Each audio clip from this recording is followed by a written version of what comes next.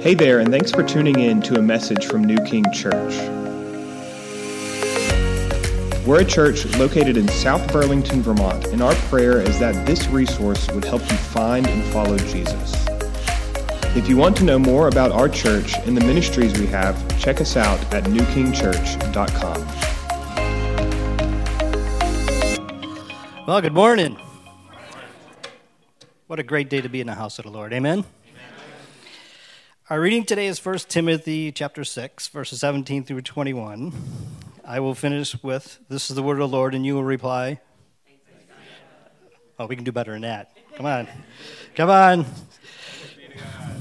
We're going to try it at the end, okay? We want to make sure you're awake for Eric. Okay, 1 Timothy 6:17. Follow with me up on the board.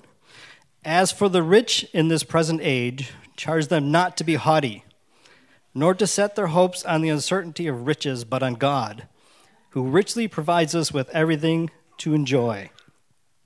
They are to do good, to be rich in good works, to be generous and ready to share, thus storing up treasures for themselves as a good foundation for the future, so that they may take hold of that which is truly life. O Timothy, guard the deposit entrusted to you. Avoid the irreverent babble and contradictions of what is falsely called knowledge. For by professing it, some have swerved from the faith. Grace be with you." This is the word of the Lord. Well, good morning, everyone. My name is Eric. I'm one of the pastors here at New King. And as you heard, we are finishing up 1 Timothy.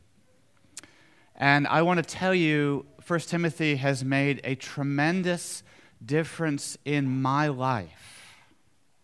There's a little verse back in chapter 4 where Paul says to Timothy, "Practice these things, immerse yourself in them, so that all may see your progress." And he's telling that to this young pastor named Timothy. And the idea behind it is that we as pastors and elders at New King, we haven't arrived. We're not perfect. We don't have it all figured out. We are progressing. We are a work in progress, the same as you. And I want to tell you that 1 Timothy has blessed me in multiple ways, and I'm so thankful that we chose to go through it. I hope it's blessed you. Now, what is 1 Timothy about? What is 1 Timothy all about? Paul writes a letter. This is going to be probably the last time you hear me say it. "If I delay, I am writing this." Remember this, chapter 3, verses 14, 15, 16. "I am writing this so that you may know how to conduct yourself in the church of the living God, the pillar and buttress of the truth." I trust that 5 years from now, you remember. When I was a young Christian, I had a man pour into me, and one of the first things he did was, he said, "Eric, you've got to know your Bible. You've got to know the books of the Bible. You've got to know what they're about." And he made me memorize for every New Testament book a little phrase. And it helped me to this day. Oh, I want to know about X. I go to this little book. It helps me to find things. And I trust that you'll remember that this is what 1 Timothy is all about, how to conduct yourself in the house of God, the house of the living God, the pillar and foundation of the truth. And it's all about our godliness. Remember that part too. Not goodliness, but godliness. Our devotion to the gospel will affect our conduct. The mystery is now revealed. Jesus has come. He has died. He has risen again. He is seated at God's hand in glory. And the more we understand that, the more we get that into our hearts, the better our conduct will be. It's not rules and regulations. It's devotion to Jesus. You remember all that? So now we come to chapter 6, finishing up the last 5 verses of chapter 6. So I just want to remind you, chapter 6 is in 2 parts. The first part talks about bad teachers and their bad teaching on money. The second part, starting in verse 11, talks about good teachers, specifically Timothy. And now we come at the very end of the book, at the very end, to good teaching about money, positive teaching about money, correct teaching about money, encouraging teaching about money. So that's what's before us today. So let's pray, and then we'll jump into the verses. Father God, please help me this morning to clearly bring this message about money so that we see that our devotion to Jesus is the first step, and our generosity is the result of our devotion. Help me to clearly bring that forth from the Scriptures. Prepare our hearts for this subject. I ask this in the name of Jesus. Amen. So the plan is to go down through these verses, tell you what they mean, and then at the end, in the conclusion, I'm going to do 2 things. Number 1, I am going to show you an example from Scripture of some people that gave some money and what that looks like. Then, final thing, I am going to apply it to us today. How do we give? Who do we give to? Very practical advice on that. Okay? That's the idea. So starting off in verse 17, Paul says this: as to the rich, or as for the rich in this present age, as for the rich. Who are the rich? Who are the rich? We might read that, we might hear that, we might think through and kind of look around the congregation and say, yeah, there's probably a few rich people in here, right? There's probably a few, right, that are rich, that are really wealthy and all that. And so maybe that applies to them. And I can just kind of zone out a little bit until Eric's done talking, and I don't have to hear any of this. Well, I want to tell you that in Scripture, there are 3 categories for money. 3 categories. Now listen to this very carefully. This is very important. The Bible talks about the poor, first of all, the poor. The destitute. They don't have enough for food and for shelter. Their money falls short. They might not have enough food for the day. They might not have shelter to get in out of the rain. They don't have enough. That's category number 1. Category number 2, the Bible talks about, are those that have just enough. What they have is sufficient for the day. You with me? You've heard this before, right? You've heard Jesus talk about this. They're sufficient. They have just enough, right? So those that don't have enough, those that have just enough, how many categories did I say? There's only 1 left. What could it be? Those that have more than enough, right? Those that have more than enough, those are the rich. They have a bank account. They have money for tomorrow. They have money for the week. They have money maybe for the month. Maybe they have money for the year. They have more than enough. And so that's our category, isn't it? We're the rich. Most of us here, the majority of us, have extra money, don't we? We have more than enough. And let's face it, we do. Most of us, the vast majority of us, we have money in the bank.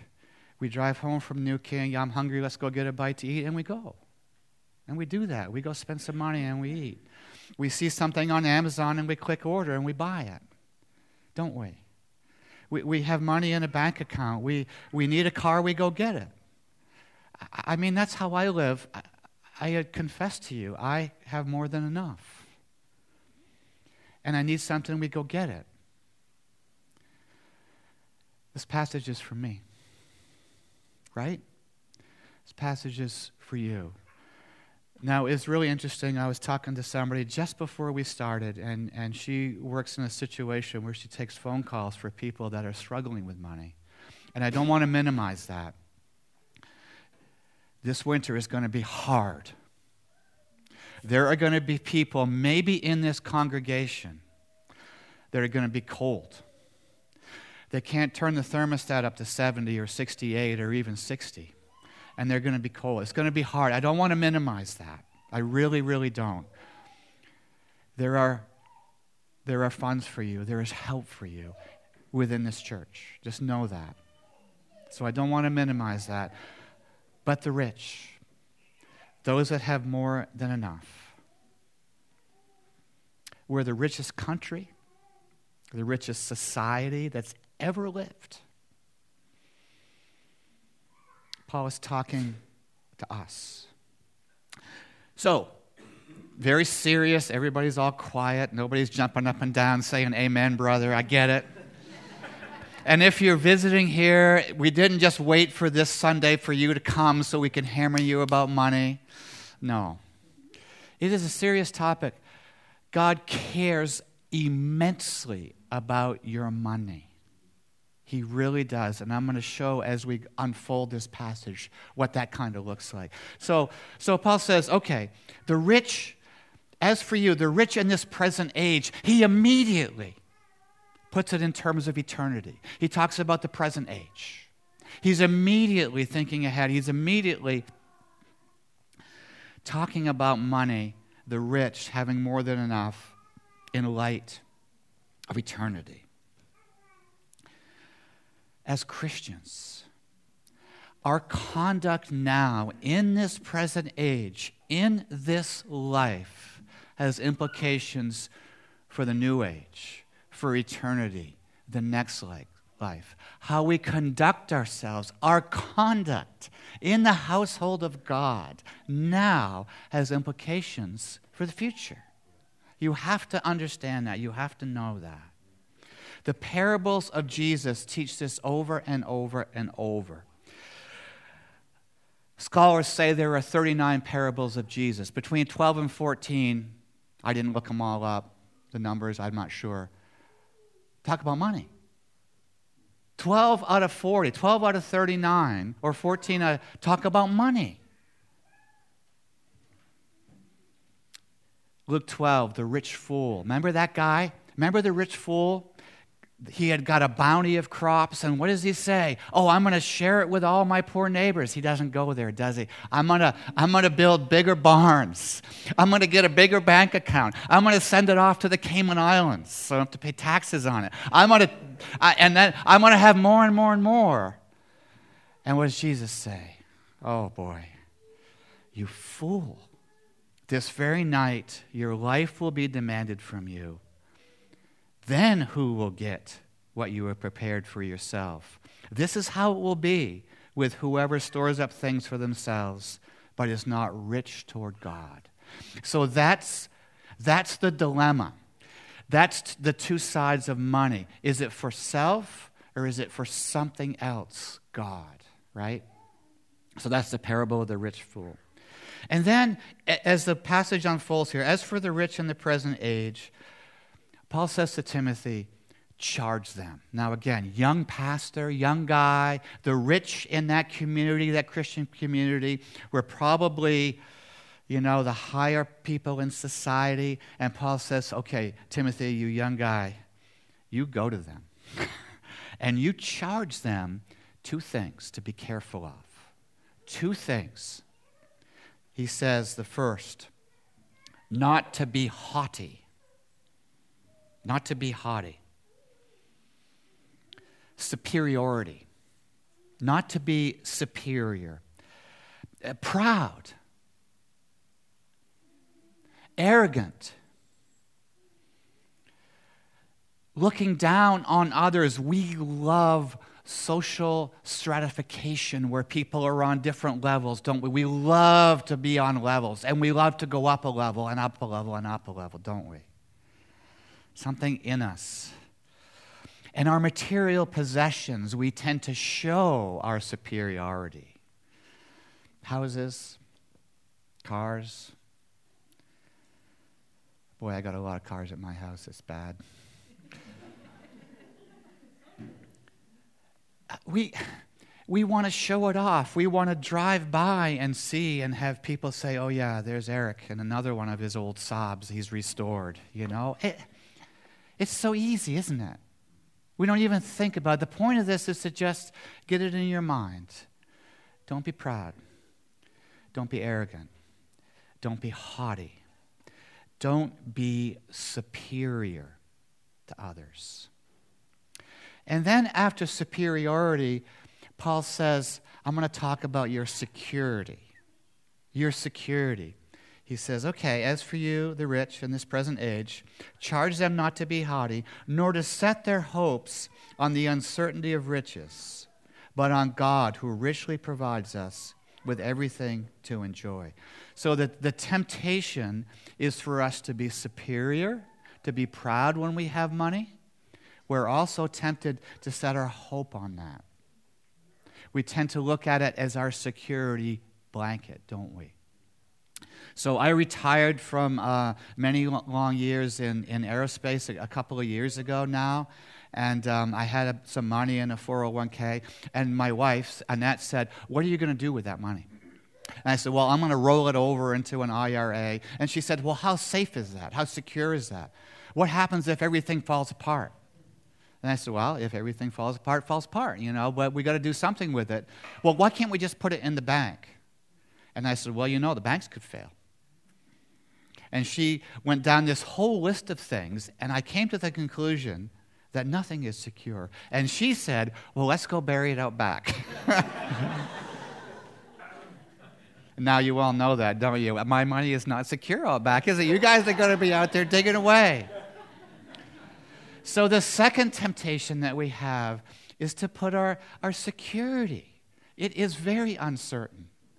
It is very, and you guys know that. I'm not telling you anything that you don't know.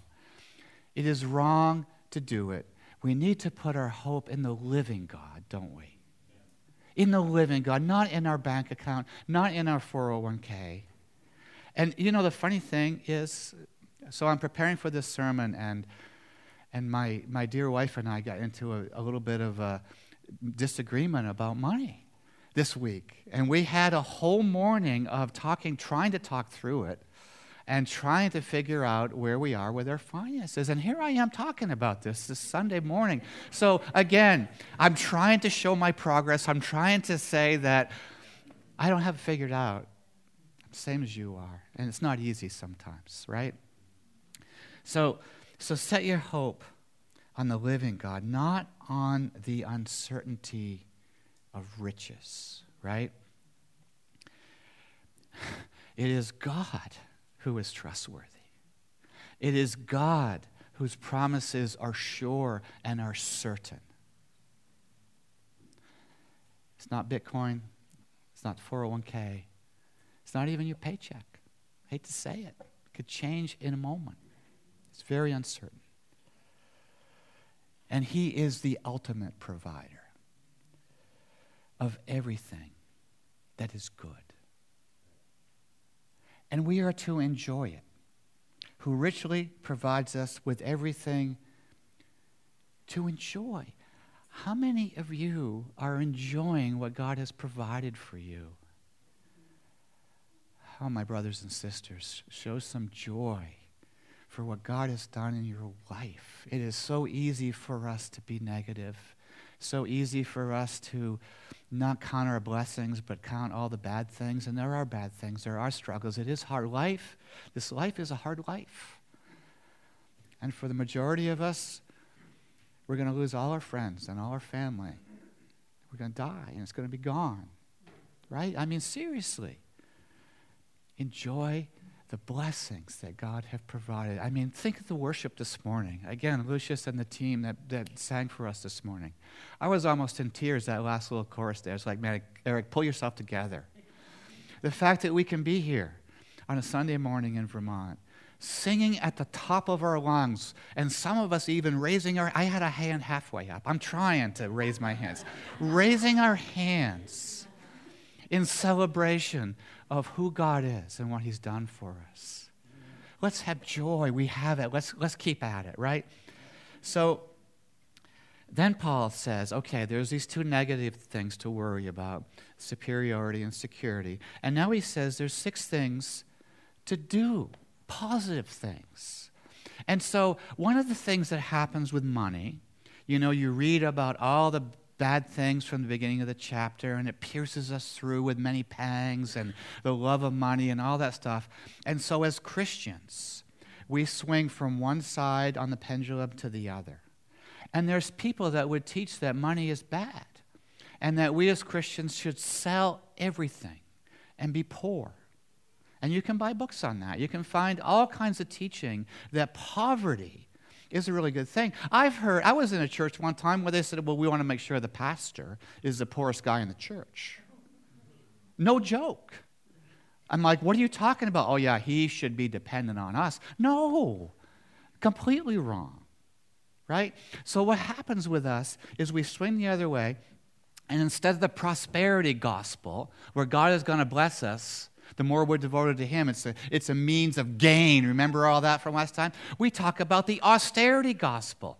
The austerity gospel can be just as bad. That we need to and we look at the rich young ruler. We read that little vignette, and this man comes to Jesus, and Jesus says to him, okay, go sell everything that you have. Right? And we say, oh, that must apply to us. That must be us. And Christians will teach that that's what we need to do. We need to be poor, and that's a really good thing, right? And we forget that these little stories, Jesus somehow gets to the heart of each person, doesn't he? For this rich young ruler, it was his bank account, and he says, go, you've done all this other stuff, great. Now I want your heart. Go sell what you have. Remember the woman at the well? John chapter 4? What happened there? Jesus has a little discussion. Then he says to her, go call your husband. And it's like, oh boy. She's found out, well, I've had a whole bunch of husbands, and the one I'm living with now. So Jesus calls out the issue with her heart, and it was sex. Right? And so we can't take every situation and say that applies to us. There were a lot of rich Christians in the early church. And there's a lot of rich Christians today. Money is okay if we don't become proud, we don't lust for it, and we don't think it's the thing that we put our security in, right? So what are rich people, what are you supposed to do? 6 things.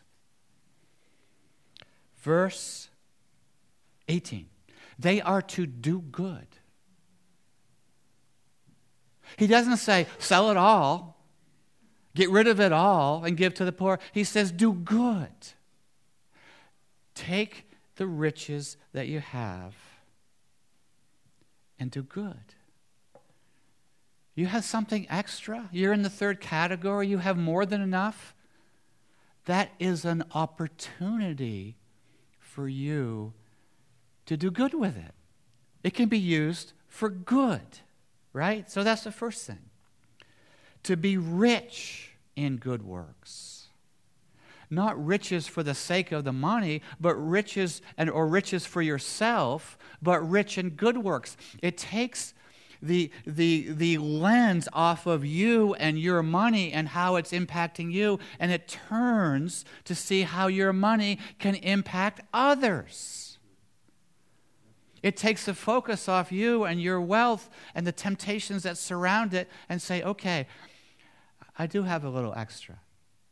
I do have a little bank account. I do have a little more than enough. Maybe I can do some good with it. Maybe I can bless some other people. to do good, to be rich in good works. Number 3, to be generous, to have this mindset of generosity, that I am, and then it goes on to the next one, to be ready to share. Ready. I love the thought of being ready. Are you ready to share? For years, I haven't done it in the last few years, but for years, I used to, in my wallet, how many people still have wallets today? I mean, I don't know. In my wallet, I would keep a 50 and a 100. I'm not kidding you. So that if I came across someone in need, I could say, well, you know what? I've got a 50. I can help you. Are you ready? Are you ready? Are you prepared? Right? Our preparations usually are for ourselves. We go grocery shopping for ourselves. We get our food for the week. We pay our bill. It's a turning outward. Are you ready to give? Are you prepared for it? Are you thinking it through? Do you have a plan in mind where, I might see someone at New King today, and maybe they're struggling. Maybe they're worried about the heating bill. Man, I could bless them. I could help them. Are you ready? Are you prepared? Are you even thinking about it? Eric, think about it. Maybe I need to put a 50 back in my wallet, so I'm ready. Very practical, right? Be ready. Thus storing up treasure for themselves as a good foundation for the future. Well, there it is. It's about not living for today, but living for eternity. It's about storing up treasure in the future, right? That's what it's about. And we live in the moment. We all do. I do. I live in the moment. And I click Amazon, and if I don't get it tomorrow, I'm mad.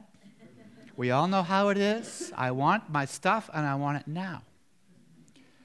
It's about having a mindset of knowing the importance of eternity and living that way. Living for an eye to the future, not for the moment. There's a parable in Matthew 25 about the talents. Remember, one guy's given 10, not like talents like I can sing and dance, but a big bucket of money. So one guy's given 10, one guy's given 5, and the master says, okay, do something with it. Be a good steward of this money. And the guy with 10 goes and he gets 10 more, and the guy with 5 goes and he gets 5 more. And then one guy, he's like a gnat and eye, he goes, buries it up back in the ground. And the master returns. And he says to the guy with the 10 and the 5, well done, good and faithful servant. You have been faithful with a few things. Now get this. I will put you in charge of many things. Come and share in the master's joy. Living for the future will bring joy to your master Jesus and joy to you. You will share in it with him.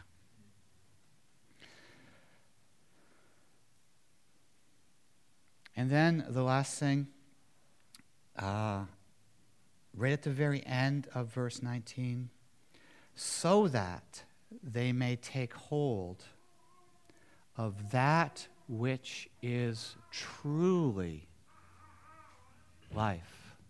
Truly life. Really and truly what life is all about here. It's an amazing, amazing phrase. The Good Shepherd in John 10, Jesus says, I came that they might have life and have it abundantly. True life, real life, abundant life. And what did the Good Shepherd do? He gave his life for the sheep. Jesus had a life that was poured out in giving. And what are you and I supposed to do as people left here on this earth? We're to become more and more like Jesus. So if he poured out, shouldn't we pour out as well? And shouldn't that be the key to really living? You want to feel alive? You want to feel like God is real? I promise you, go bless somebody. Go bless somebody. So many people I've come across go through periods of depression and have really, really hard times. And I'm not minimizing that. I've seen so many of them take their eyes from themselves and go volunteer for hospice. Go work in a food shelf. And you come back to them in a month, and they're a different person. By giving and giving abundantly, you live, and you live abundantly. You then know what life truly is. How many times have I bought something on Amazon thinking, man, when I get that tool, I'm going to be happy. Man, that's the one that's going to do it for me. Lasts about a day and a half, and then I want the next one. We know all this, don't we? We know this. I live it. I'm trying to not live it so much. And I'm trying to encourage you to do the same thing. The secret to true life, to abundant life, to joyous life, is to live a poured out life like Jesus. Jesus himself says, don't lay up for yourselves treasures on earth where moth and rust destroy and where thieves break in and steal. But lay up for yourselves treasures in heaven where neither moth nor rust destroys and where thieves do not break in and steal. For where your treasure is, there your heart will be also. That's from the Sermon on the Mount in Matthew. Remember what Timothy's all about. Devotedness, your heart set on God, will change your conduct. And this is the same principle here in the Sermon on the Mount. It's everywhere. Okay, winding up. The last part. Okay, the last part. I loved how you read that, Ted. Oh, Timothy, you said. I love that. That's awesome. Oh, Timothy, guard the deposit entrusted to you. Avoid the irrelevant babble and contradictions of what is falsely called knowledge. For by professing it, some have swerved from the faith. Grace be to you. You read the Bible commentators, and they all say, yeah, this is a P.S. This is what Timothy kind of added on at the end, and it doesn't really connect. It's just a whole new thought. No, it's not a whole new thought. It fits in exactly. It's nothing new here. It's the same subject. It's talking about treasure. It's talking about something of value. You guard it. Yeah? Timothy says to them, oh, Timothy, Paul says, oh, Timothy, guard the deposit.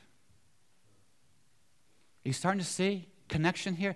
Guard the deposit. It's not a new subject.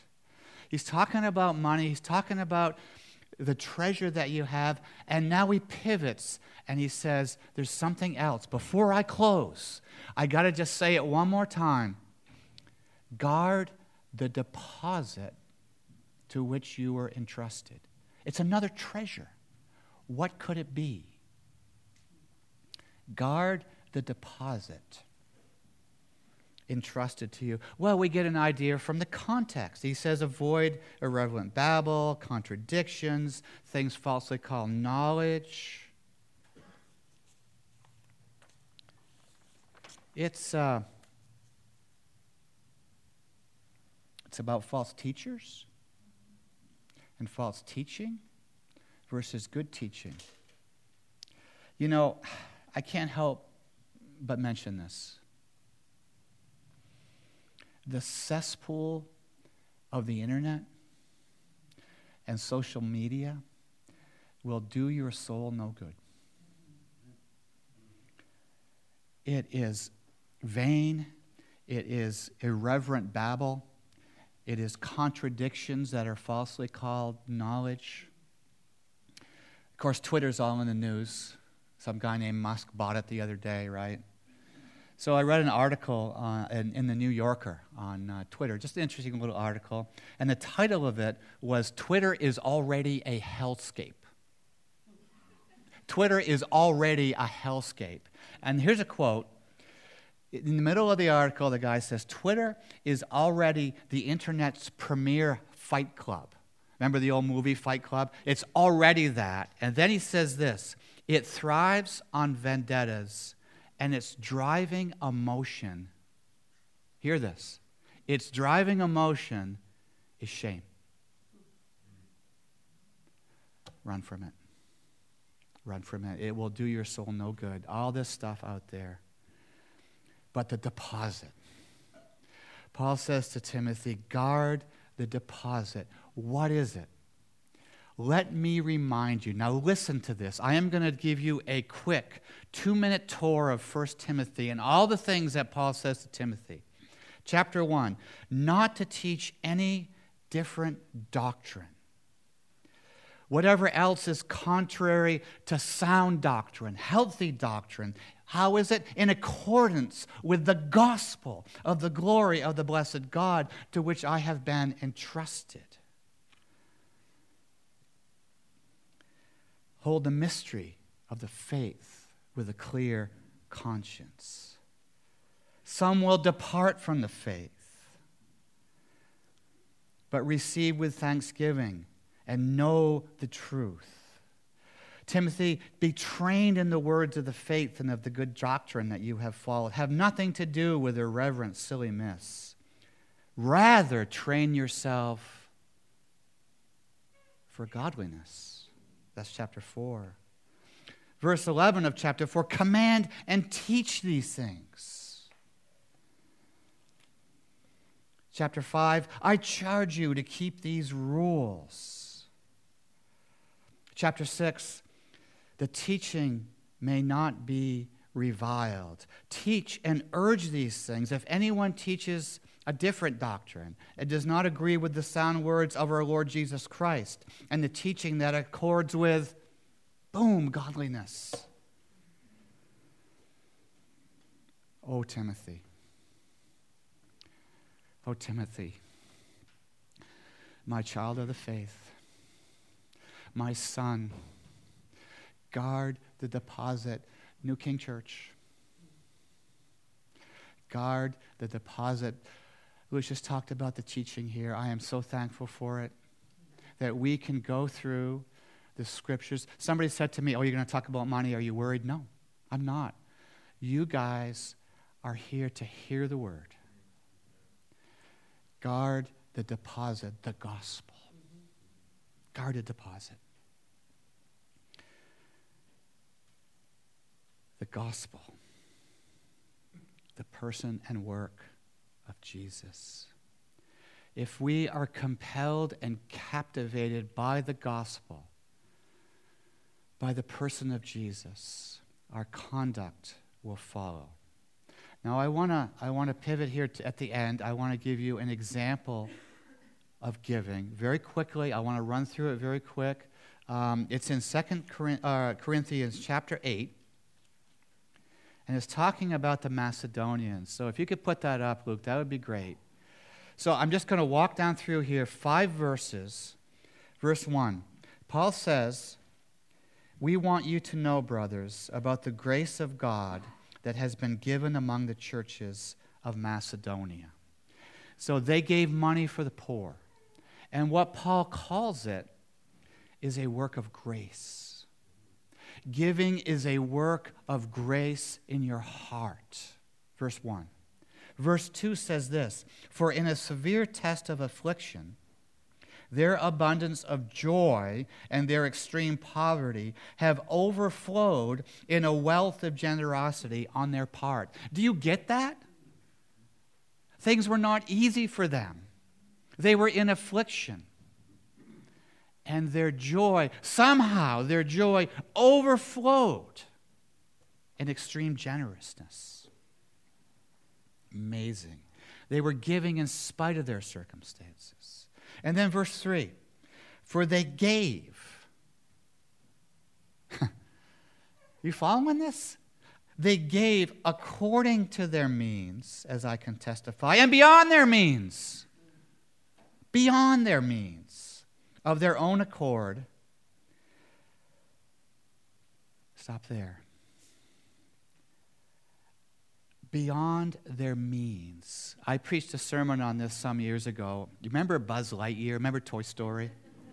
And I had a little thing come up, to infinity and beyond, talking about the Macedonians. They gave not just according to their means, but beyond their means, to infinity and beyond. That's an example for us. And then look at verse 4. Begging us. For what? Earnestly. For the favor of taking part in the relief of the saints. They begged to give. They say this is an opportunity. It's a favor to us. It's something that we want to be a part of. Will you let me give? Will you let me be part of this? They begged. How about that? Is that something or what? And then verse 5. And this, now here's the key. Not as we expected, but they gave themselves first to the Lord. And then, by the will of God, to us. What's 1 Timothy about now? I keep forgetting. Devotion to God will affect our conduct and our giving. Don't write a check because you feel shamed. Don't write a check because you feel guilty. Write a check because you love Jesus. Write a check because your heart has been transformed by God. Do that first. And the money will follow. Right? So there it is, right there. So how do we give? A couple of words of practical advice on giving. What do we do? So I look at giving, there's two types of giving. There's regular giving, scheduled giving that you give probably every week. Some people do it. Maybe they get paid bi-monthly. They do it every 2 weeks. Some people get paid monthly. But it's kind of a regular giving. And then there's something called occasional giving. Okay, so I want to talk about both those. So regular giving. Here's what I say. This is Eric's words. I don't have big scripture to back it up. I could probably find some. But give to the local church. And you guys are doing a tremendous job on that. Our finances are in amazing shape. We took a challenge last year to increase our giving by, I think it was 10%. You guys exceeded that. But there are some people. And listen, I don't know who gives and who gives what. I don't look at that. I never do. My heart is too sinful. I don't want to know that stuff. So I stay away from it. But if you're part of New King, if you consider New King your home church and you're not giving regularly to New King, how come? You just might want to ask yourself that. Why? Is there some reason? Has somebody offended you? Do you feel like we don't use our money wisely? Do you feel like you don't know where it goes? Do you feel like, why do I got to do that? Just prayerfully ask God. You should be giving to the local church. It's a really, really important thing to do. And then on a regular basis, consider it personally. Some things that have come into your life that you may have personal connection with. It could be a missionary that stayed in your home one time. It could be a mission that means something to you. I don't know if I should say it or not, but I'm going to. And I started giving to the Yellow Door Ministry because there was a young lady that was here that touched our hearts, and we wanted to give to it. So every month we give a little bit to them. A missionary or a mission. It's really, really healthy. Something that you can be involved in personally. It's a really good thing to do. And then the occasional giving, when things come up. It could be a need that comes up. And that's all about being ready and being prepared. Somebody comes into church and you get talking to them and they make some comments like, I don't know how I'm gonna pay the bills this month. Pull your checkbook out and write them $100. Do it. Be ready. Occasional giving. A need or a blessing. Take someone out to lunch and say, hey, you know what? I want to spend time for you. Let's go up to Moe's and I'll buy you a burrito and let's spend some time together. People have done that for us. I can't tell you the blessing that is to share what you have with other people. It could be, let's have a few hot dogs after the service today and hang out and have a hot dog as opposed to just getting rid of it. I mean, look for occasions. It's really, really important to do that. And in closing, I want to show you something absolutely incredibly amazing. As 2 Corinthians 8 unfolds, Luke, you want to put those last two verses up? Just get this. If you don't take anything away, just get this today.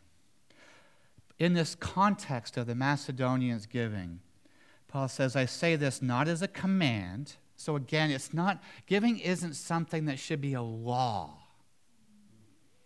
It shouldn't be, I do it because I got to do it. It's because I want to do it. I say this not as a command, but to prove by the earnestness of others that your love also is genuine. It's a heart thing, right? It's a heart thing. It's devotedness to God. We devote ourselves to Him, and then we give. Now check this out, verse 9. For you know, O New King, you know the grace of our Lord Jesus Christ, that though He was rich, yet for your sake He became poor, so that you, by His poverty, might become rich. Do you see what Paul does here? Do you understand what he's doing? He's taking the gospel and putting it in financial terms. Do you get that? The gospel changes everything, as Tim Keller says. The gospel applies to everything. And Paul here, in a chapter about giving, says, okay, I'm going to put it in financial terms for you, the gospel. We give because Jesus gave. Why do we put money in the bowl back there? Why do we do it online? Because Jesus gives. He became poor so that we could become rich. Let's pray. Father God, we thank you for these verses today. We thank you for 1 Timothy, for this letter that has come down to us 2,000 years old. And we see how alive it is and how helpful it is. Father, help us. Help us to have good conduct in the house of God, the church of the living God, the pillar and buttress of the truth.